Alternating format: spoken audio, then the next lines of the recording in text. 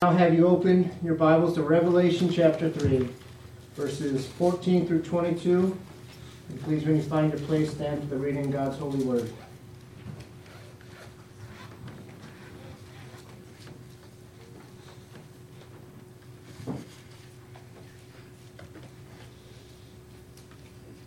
And to the angel of the church in Laodicea write, the words of the Amen, the faithful and true witness, the beginning of God's creation.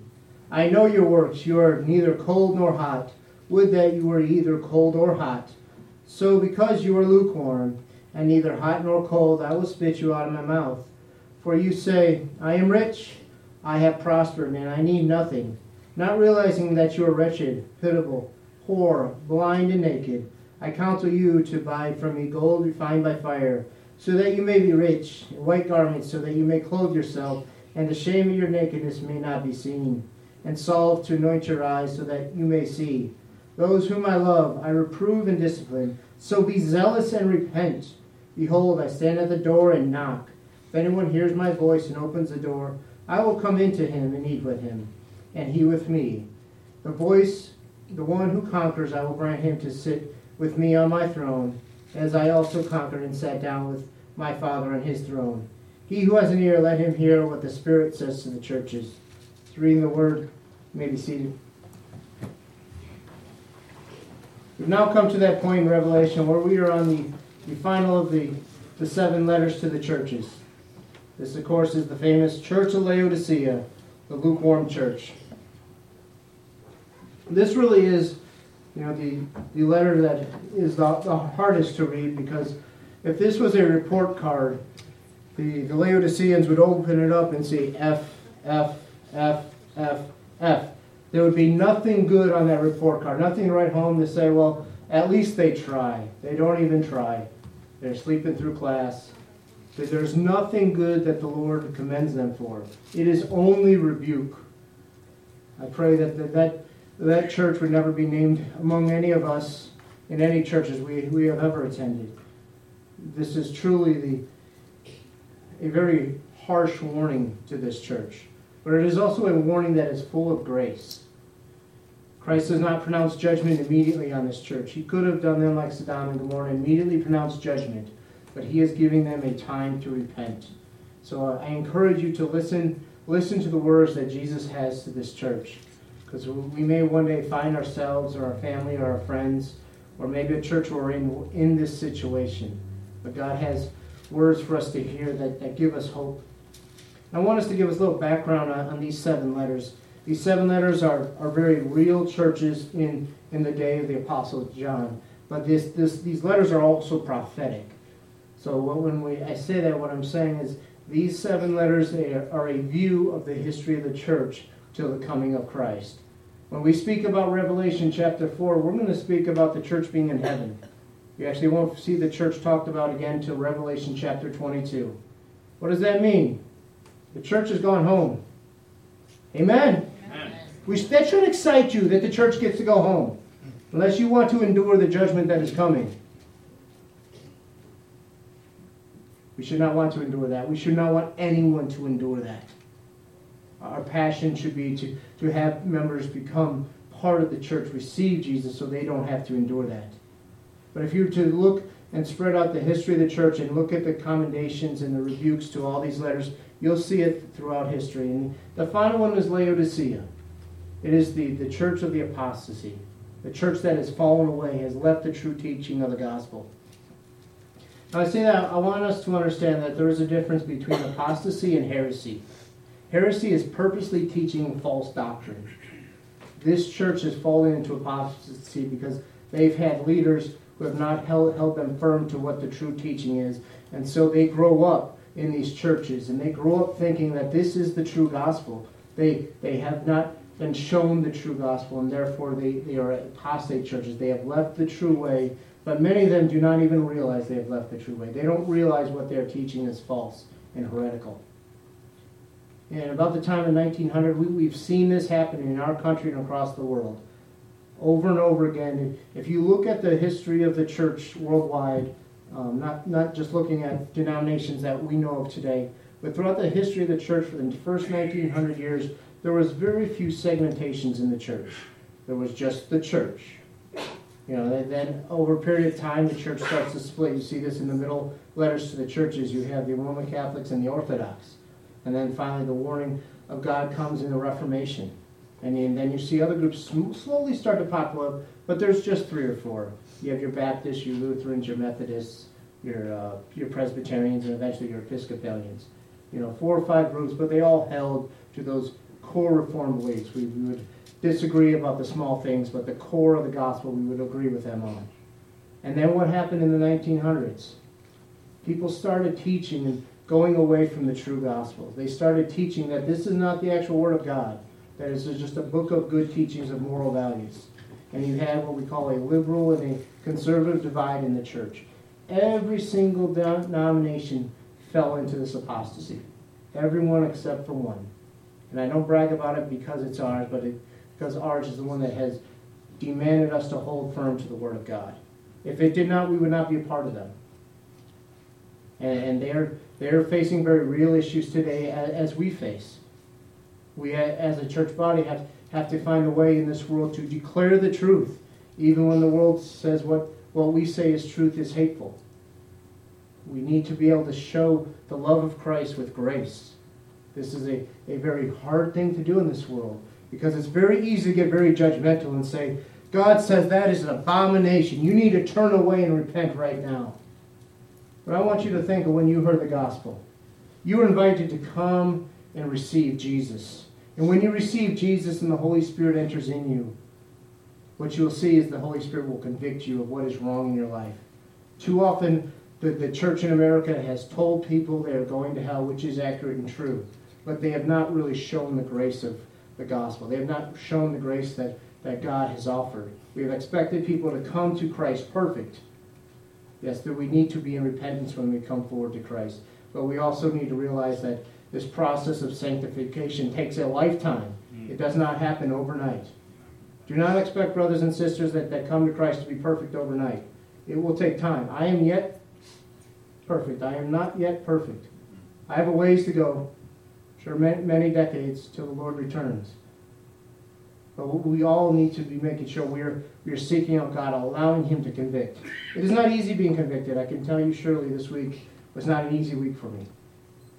There was a lot going on, and when God breaks you down, He breaks you down. Yeah. God's gentle with some people. He's usually not gentle with me. He smacks me to the floor pretty quickly. But it is a wonderful thing, because when you are in that place where you have to trust in God for all your needs, you are in the best place in this entire world. You really are. Because you stop trying to do it yourself. You smash all those idols you've made, and you begin to see things how they truly are. See that God is in control, and there's nothing God can't do. There's nothing God can't do with this little church that we look at. To God, this is not a little church. This is the church in Aurora. And He would have a letter to write to us. He would have good things to commend us on, and He would have some rebukes. But we are not Laodicea, but we're not quite Philadelphia either. Now I want us to look at the phrase hot and cold water. That is one that should stand out to you. What I want you to realize is this hot and cold water is probably not what you think it is. A lot of people will read this and think, well, the hot water represents those that are on fire for the Lord. We should want everyone to be on fire for the Lord. Amen? Amen. Who wants somebody to be ice cold water for the Lord? No, we don't like that, do we? Then why do we read it as Jesus is saying, I'd rather you be cold? Does Jesus want you against Him? No. We read it wrong. This is the reality of what Jesus is doing. There are 2 nearby cities. Hierapolis, which is about 6 miles from Laodicea, was famous for its hot springs. The average temperature in those springs was 95 degrees. Understand, when Jesus says, I would rather you be hot, He's talking about that spring water that the Laodiceans knew very well. And there was another town nearby, about 11 miles to the south, called Colossus. And there they had pure drinking water that was ice cold in the rivers. It needed no ice. You could just pick it up and drink it, and it would satisfy your thirst completely. So Laodicea had this problem. Because Laodicea was this very rich town. it could really do whatever it wanted. It had the best banks in the world at that time. It had the best medicine. It had everything a town could possibly want except one thing: drinking water. Now, in today's day and age, we have these wonderful plumbing systems, and we have companies that live around us that make our water clean and cold and edible for us. We could take a cup of water and just open the spout in the sink and take a drink.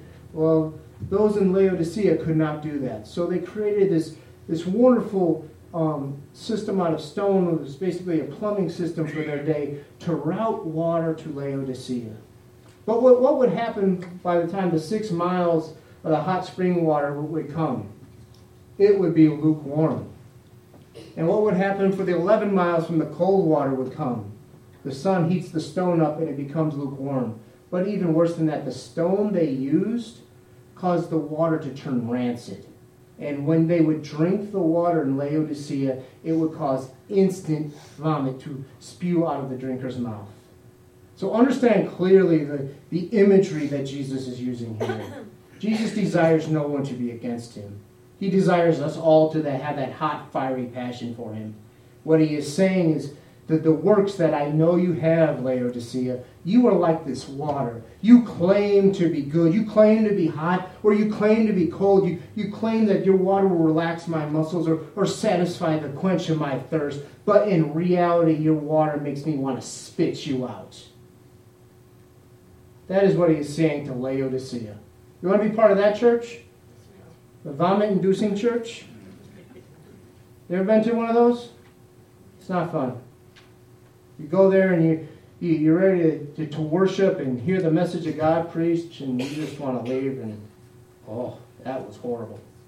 That was a cup of Laodicean water. Well, we can market that someday. But Jesus tells them, I know your works.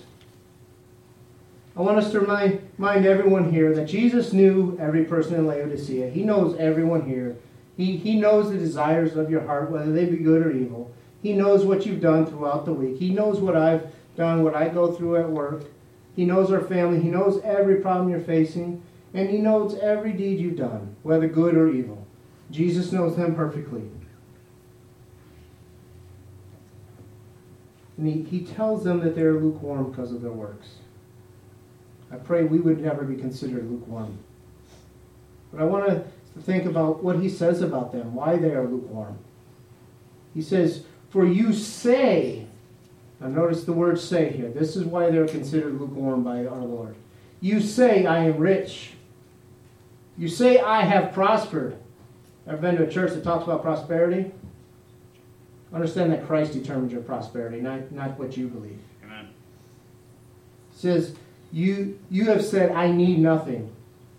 What is the thing you need most right now? Think about it. Think about it. What do you need most? We all face different things in our life. What do you need? God knows exactly what you need. He said, for you say all these things, not really realizing that in fact you are not rich, but wretched. You have not prospered, but you're pitiable. You say you need nothing, but you are poor, blind, and naked. One of the things you don't see right here in the text, but historians tell us that the finest clothes in all the world during that time came from, guess what town? Laodicea.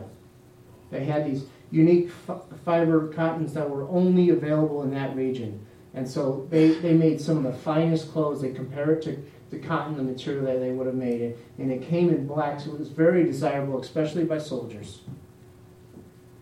And so they boistered themselves up, and they had this ego about how great their town was. They were so rich, in fact, that in AD 60, an earthquake leveled their town. You know, right now out in California, we have an issue with the tallest dam in the country. Is about to break apart. Early estimates say at minimum it'll cost $100 million to repair. $100 million. We could go ready to secede from the United States, and now they're asking in Washington, D.C. to declare a state of emergency and give them $100 million. Well, when this earthquake leveled their town, they didn't even need to ask Rome for any money. They rebuilt it almost instantly, as fast as the workers could go. That is the kind of money Laodicea had. They were a very rich town indeed. They had the very best medicine in the entire world. That's why Jesus says you are poor. Let me put salve on your eyes so that you could realize that you are blind. They trusted in their wealth. They trusted in their medicine. The great irony here is that, what is the wealthiest country in the world? You should know. The United States. Who has the best medicine in the world? The United States. Who has the highest, the most number of fashion designers in the world? The United States. You could literally look at Laodicea and read, United States, I know your problems. Our problems are we trust in our money. We trust in our own abilities to produce money. We trust in our doctors, in our medicine to cure diseases. They don't always cure. But there is one who can heal perfectly. Amen. There is one who is offering them, showing them that they are blind. That they think they have these best fashion designers, but spiritually, before God, they are absolutely naked. Did you ever come to church naked? No. Would you stand before God naked?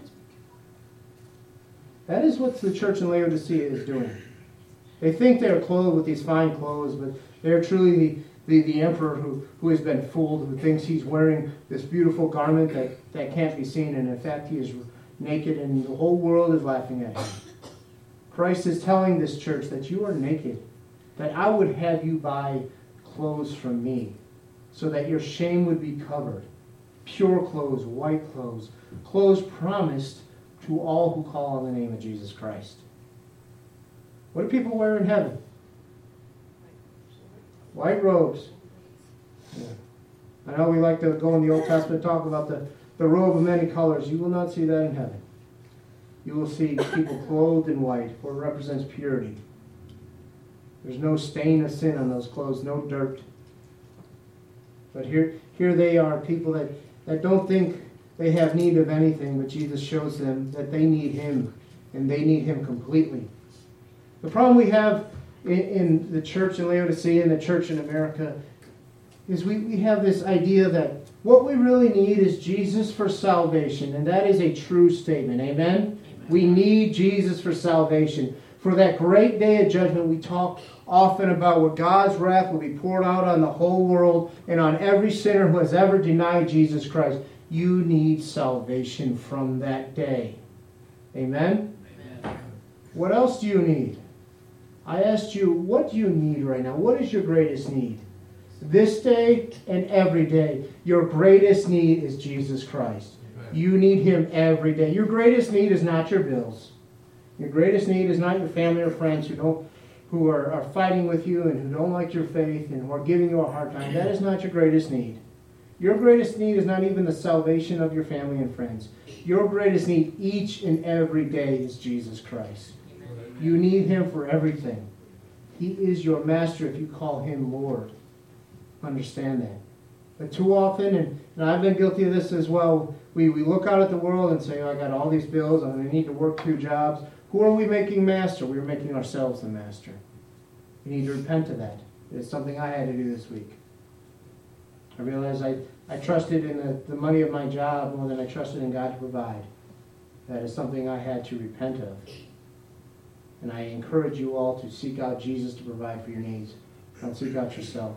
Seek out His kingdom, for the Word of God says, seek His kingdom and all these things will be added to you. But too often we focus on the problem that we're facing and we're not focusing on Jesus. We tend to be like Peter, right? We hear about Jesus and the salvation that He offers. And Peter sees Jesus walking out on the water and he says, Lord, bid me to come out and walk with you. And we often talk about how Jesus walks on water. I even have a t-shirt that says, my lifeguard walks on water. But the reality is Peter also walked on water. But what happens next? The moment he takes his eye off his Lord, down in there, he sinks. He focuses on the storms all around him. All the hardships that he's going through. All the things that could possibly go wrong. And he, with his fingertips barely above water, he says, save me, Lord. Each and every day we need to be saying, save me, Lord. Save me from the mess I've made out of everything. Jesus, addresses himself rightly as the Amen. What does Amen mean? Let it be. Let it be. It means let it be. It means that you agree what has been stated and you testify that it is truth. When you hear a song that declares something about God and you end it and you're clapping, getting all Baptist, as Brother Dave says, and you say amen, you are saying you agree with what was just spoken and you testify that it is the truth. Jesus said, I am the truth. I am the amen. I am trustworthy and true. You can trust in me. I will never let you down. Amen. And that is the only one in the entire world that will not let you down. I will let you down. Your family will let you down. Your spouse will let you down. Your kids, your parents, so on and so on. Your job will let you down. Jesus will never, ever let you down. Amen. So also, he's called the counselor. He says, take counsel from me. This harkens back to Isaiah chapter 9. Mighty God, wonderful counselor. Laodicea is the only church that is told to take counsel from the Lord. Think about that. You know what else America has the most of? Psychologists and psychotherapists. Why is that? Because we have all this money in the world, but it doesn't make us happy. We think it makes us happy. We think if only if I could win that lottery. What if the lottery was $1 billion? Would you take the lottery of $1 billion, or would you rather be in the place of trusting Jesus to provide for your needs? I guarantee the majority of this country would take the $1 billion. Because we think that money will make us happy. You know, over 90% of lottery winners go bankrupt within 5 years. Money can't buy you happiness. It can buy you stuff, which will make you happy for a very short period of time. But Jesus doesn't offer us happiness. He offers us joy and peace that passes all understanding. It is why the Christian, when they have lost their loved one, could stand up and have joy and peace in that moment, even when the world says you should be in shatters. You should be utterly destroyed. But we can have joy because we have a hope. As our church sign says, we have a new hope. Amen. That at our very last breath, we will go home and we will be in glory, and we will be with all those that have gone to be in glory before us who have trusted in Jesus Christ. Amen. We have that true hope, that true joy, that peace that passes all understanding that says it's going to be okay. It doesn't matter how much the companies tell you you owe them. And at the end of the day, when you go home, you don't owe them a darn cent. You can't take that stuff that you could buy with $1 billion with you. It can't buy your way into heaven. It can't buy you a seat next to Jesus' throne. He says, I offer you counsel. Please take it. This role, counsel, has kind of a double meaning. It is also the same word we would use for a lawyer. Jesus is offering you legal counsel. Why? Because you're going to stand before a judge. And you have a choice. You could be like some of the crazy people we have in this world who want to go before a judge and say, I will represent myself because I am so smart. I know all the legal ways of the law and can negotiate this and show you that I am innocent. And on the other side, the prosecuting attorney, who's the prosecuting attorney? You know his name. Jesus. Prosecuting attorney against your sins is Satan. He is the one that will accuse you day and night. He's like a roaring lion ready to devour you. And Jesus comes up to you and he says, take my counsel. Let me defend you. Let me intercede on your behalf. But you, being the arrogant person you are, you say, I don't need you, Jesus. I don't need your death on the cross. I got this. I'll take care of it. And you go before the judge. And then you look up at the judge and you realize the judge is in fact Jesus, who you've just denied before the world. And he's hearing accusation after accusation that Satan has laid against you. And you know what the horrifying reality is? Is that every accusation Satan has laid against you is accurate and true. Satan doesn't have to lie about his accusations. Satan goes before and says, this man has committed this sin and this sin and this sin and this sin. And you know why Satan is such a great lawyer? Because he's a great witness. He could call upon himself and say, I was the one who tempted him, and he broke your commandment, God, over and over. He even denied you, something Satan himself has never done. How many of us deny the Lord? How many of us refuse to take the good counsel of Christ? I pray this day you will receive the counsel that Christ has offered you. It will cost you nothing. It will set you free. But what does Jesus ask of you for his counsel? He asks you to declare him to the world. I was talking in our Sunday school class. What is the first thing that Jesus says to the disciples he calls? Think of Peter and John and Andrew and James. When they were called out of their boats, what does Jesus say to them? I'll make you fishers of men. It's the number one mark of disciples. If I were to ask you all right here, right now, are you disciples of Jesus? What would you say? I hope you would say yes. If you claim Jesus, you better be one of his disciples. Or you are lukewarm like the Laodiceans. Would you say you're fishermen of men? If you cannot proudly say that, you cannot proudly call yourself a disciple. That is the true mark of discipleship, that you fish for men, that you care about the souls of men. We are here for a very short period of time, and then we will go home. We are like the grass. You look out at the grass, and it's dirty and muddy and brown. That grass will soon die. It will be gone. It will be burnt up. These bodies will be rent. They'll be torn. They'll give away to death. But our time here is precious. There are many in our lives we describe as weeds who have denied Christ. We need to be those fishermen of men and declare what Christ has done. Understand what Peter and John, when they first got out of the boats, they weren't fishermen in the way Jesus was describing. They were fishing for fish. They were not laying out and offering the bait of Jesus Christ, offering the true hope. For with Christ there is no hook. It is only beautiful good news. But the reality is it took them years to become fishers of men. Discipleship is not something we do overnight. You don't make an altar call and you wake up tomorrow and say, look at me, I'm a full, mature, sanctified disciple of Jesus Christ. It makes me cringe when I hear of churches calling their pastors apostles. As if somehow they become fully sanctified in this life, that they would dare take up that title. The reality is sanctification takes a lifetime. Being a disciple is something we do our entire lives.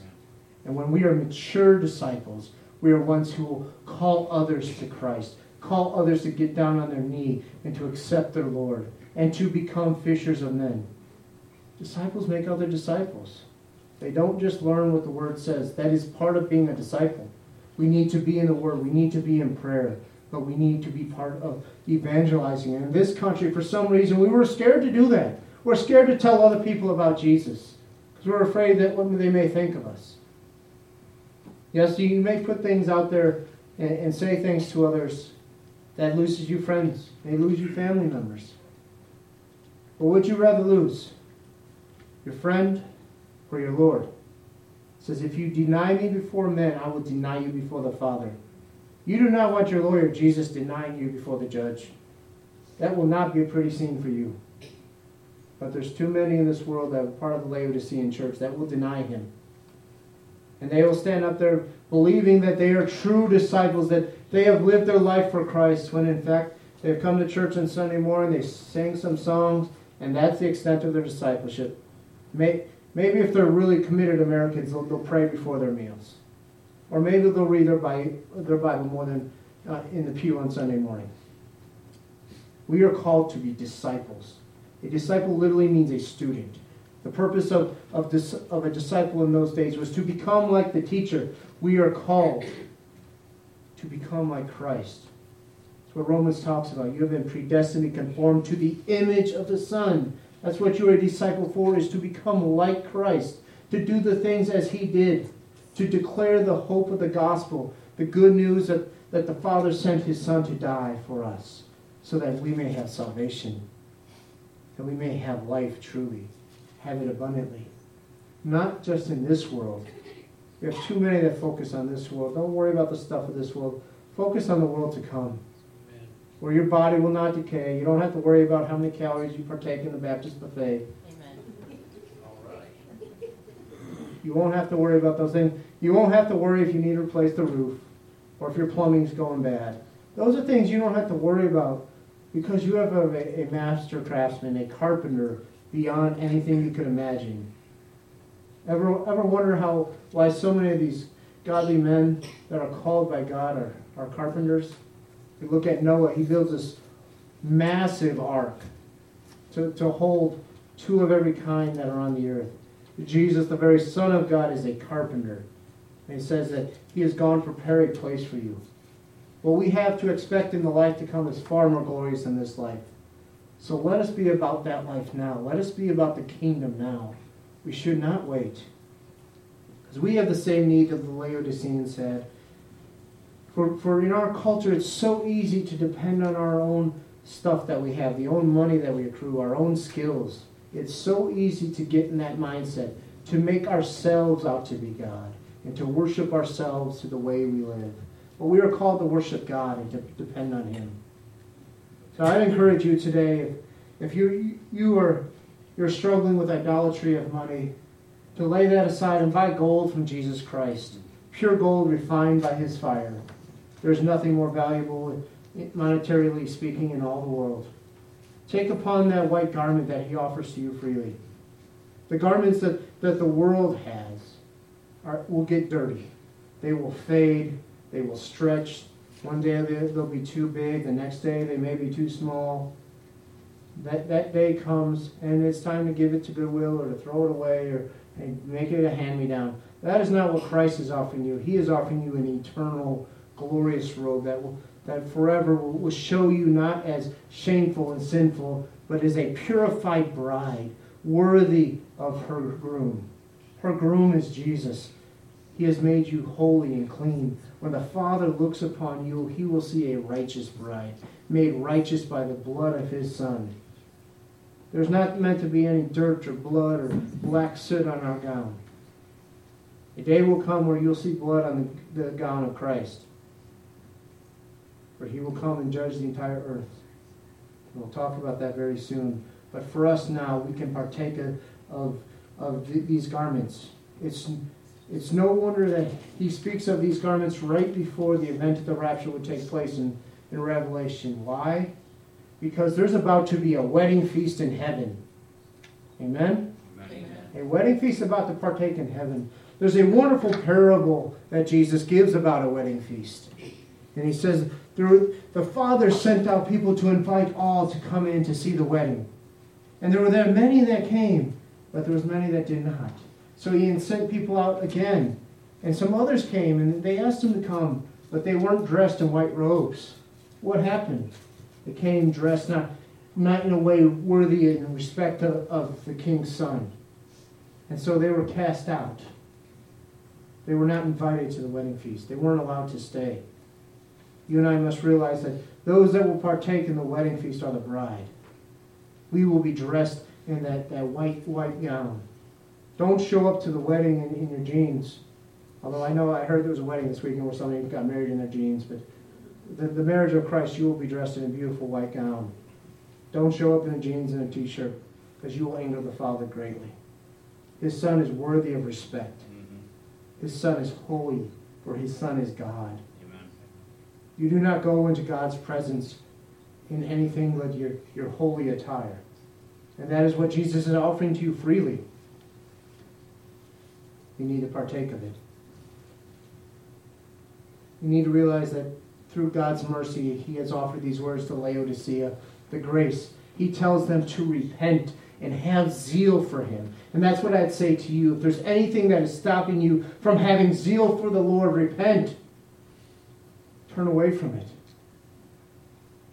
If it's your job, give it up. I did. Whatever it is, give it up. It's not worthy. It's holding you back from what God would have you do, for His will for your life. We need to be trusting Jesus and Jesus fully. Are we trusting Jesus right now? Yes. I pray you are. Trust in Him. I want to be very clear. Jesus called people to repentance. Amen? Amen. We don't like to talk about that very often. But Jesus calls everyone to repentance. But many of us, like the Laodiceans, are guilty of not calling people to repentance, not being true fishers of men. What signal do you send when you are doing that. When you've known someone your whole life, you've never once shared their testimony, you've never once shared Christ with them, what message are you sending? I want you to imagine Jesus going around and never telling people to repent. What message would Jesus be sending? You know the gospel. What message would he be sending? He'd be saying, it's nice to meet you. Go to hell. Too many of us Christians are telling people to go to hell by our silence and our words. We'll talk about the weather, we'll talk about sports, we'll talk about anything under the sun, but we won't talk about our Lord Jesus. The reality is because we care more about our relationship with our friend than we do our relationship with our Lord. If we truly loved our friend, we would tell them about Jesus. Tell them what he's done for our life. Tell them that the worries and the stress and the anxiety, it's all gone. Tell you, Wednesday morning I had great anxiety and stress from my job. Wednesday afternoon, that was gone completely. Those that were here on Wednesday night, you could tell I was in a place of peace and joy. God is so very good. Mm-hmm. But we must trust him. And we must listen to his commands, where he tells us, if you love me, you'll do what I command. That is part of his command, is to go into all the world, proclaiming the gospel, making disciples. That is something we must be willing to do. We cannot be like the Laodiceans who are self-reliant. Jesus rebuked them for that. We must be reliant on Jesus and Jesus alone. So you can take Jesus at his word. He is the Amen. You can talk to your brothers and sisters here, listen to their testimonies that will affirm that he is the Amen. We say amen to the Amen. We can trade our trust of money for that purified gold that Christ offers. Take the clothing he gives that never fades, never stains. It never goes out of style, never becomes too tight. That is the clothing that he offers us. We should partake of it now. There's one last thing that Jesus says to them. He says, behold, I stand at the door and knock. Invite me in so that I may eat with you. Understand that this was a very wealthy area. And a common thing that they did for the Roman soldiers is that they would provide a meal for them every night. What is Jesus saying to them? You are willing to feed others. You're willing to invite these pagan soldiers in to the church, into the body, and you're willing to feed them, and it is right that you do so. But you're not willing to invite me in and to let me eat and have fellowship with you. What a condemning verse to end it on. Do we allow Jesus in? Do we allow him to fellowship with us and partake with us in our lives? Or are we more concerned about being out in the world and being about what the world has to offer? I pray this day that you would turn to Christ, that you would come down when the song is played, and you would make him Lord this day. You would have fellowship with him always. Don't let another day go by. Tomorrow's not guaranteed. It really is not. Christ could return today. Your heart could stop beating by the end of this day. You do not know. But what we do know is Christ is Lord. He is the Amen. He is faithful and true. Trust in him. Let us pray. Our Father, Lord Jesus, I thank you for this day. I thank you for all you've given us, Lord God. I thank you that you are the Amen, that you are the one who is holy and true and trustworthy and always reliable. I thank you that you provide, Lord, for all our needs. I thank you that you call upon us to repent and have zeal for you, to trust in you fully. I pray, Lord, that you'd bring others here, that you would allow us to get out in this community and share the gospel, Lord, to truly be fishers of men and to raise up disciples, to turn this community back truly to be a city of light. Lord, let that light be you. Let it shine for all the world to see. Open that door for us, Lord, that no man could shut. In your holy name, Jesus. Amen.